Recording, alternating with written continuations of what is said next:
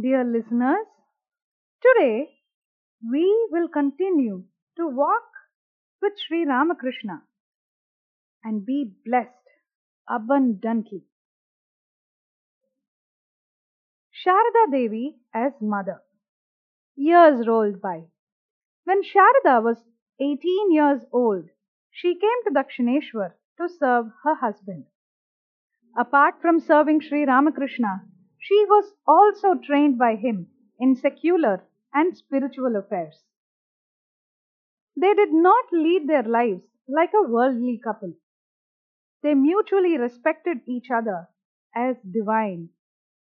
Sri Ramakrishna considered every woman as an aspect of the universal mother. He followed his motto of treating women like goddesses in letter and spirit throughout his life. During one Falaharini Kali Puja at night, he made Sharada sit on the deity's seat. He worshipped her with all the rituals as though she was Mother Kali herself. Through this, he made Sri Sharada Devi eligible to carry out his mission after him among the devotees.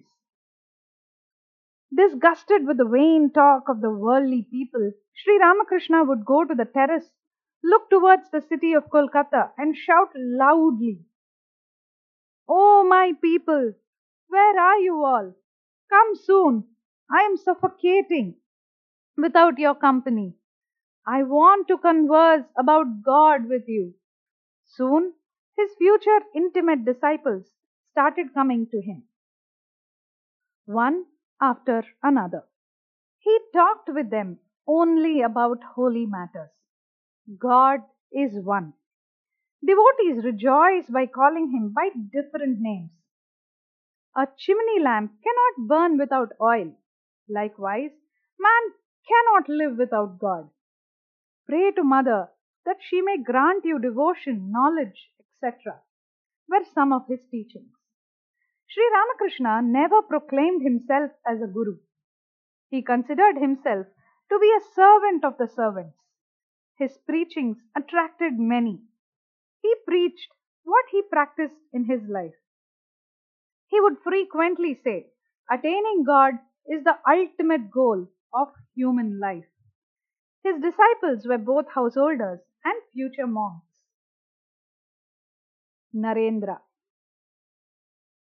There was one noteworthy young man among those who came to Sri Ramakrishna, and his name was Narendra.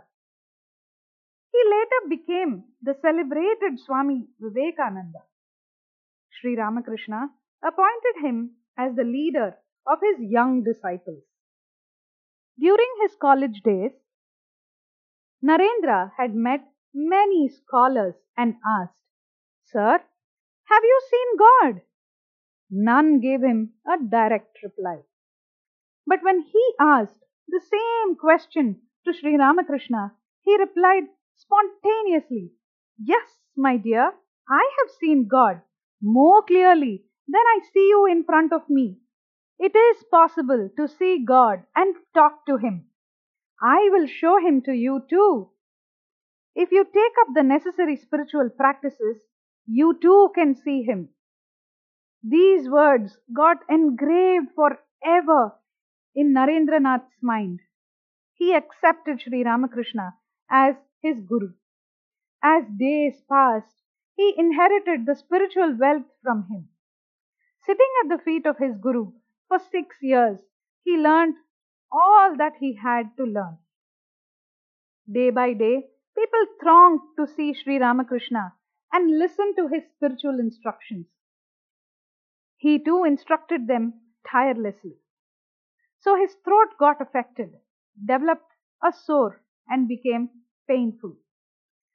Realizing that his end was near, Sri Ramakrishna wanted Narendra to take up the responsibility of continuing his mission.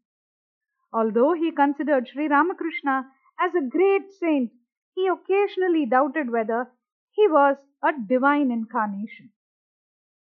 Sri Ramakrishna was well aware of this. One day, when Naren was sitting near Sri Ramakrishna, he began to think, Gurudeva has told me that he is an incarnation. Can it be true? How to believe it? If even in this painful condition of suffering due to throat infection, he would still declare that he is indeed an incarnation, only then I will believe.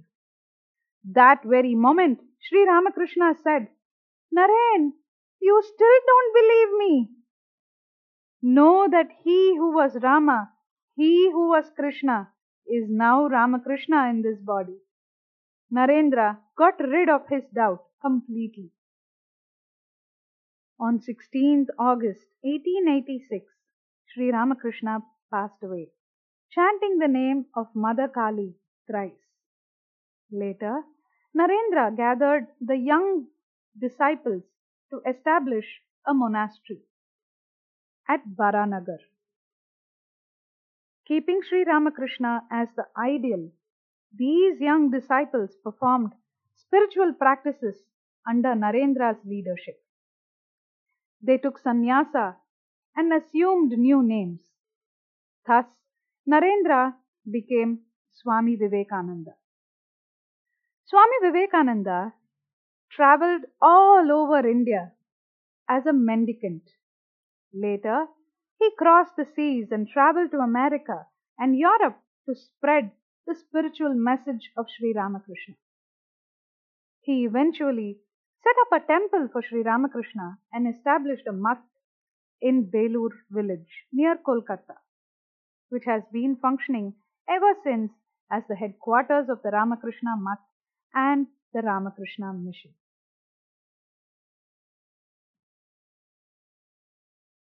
Dear listeners, it is indeed a great blessing to relive the story of Sri Ramakrishna with all of you.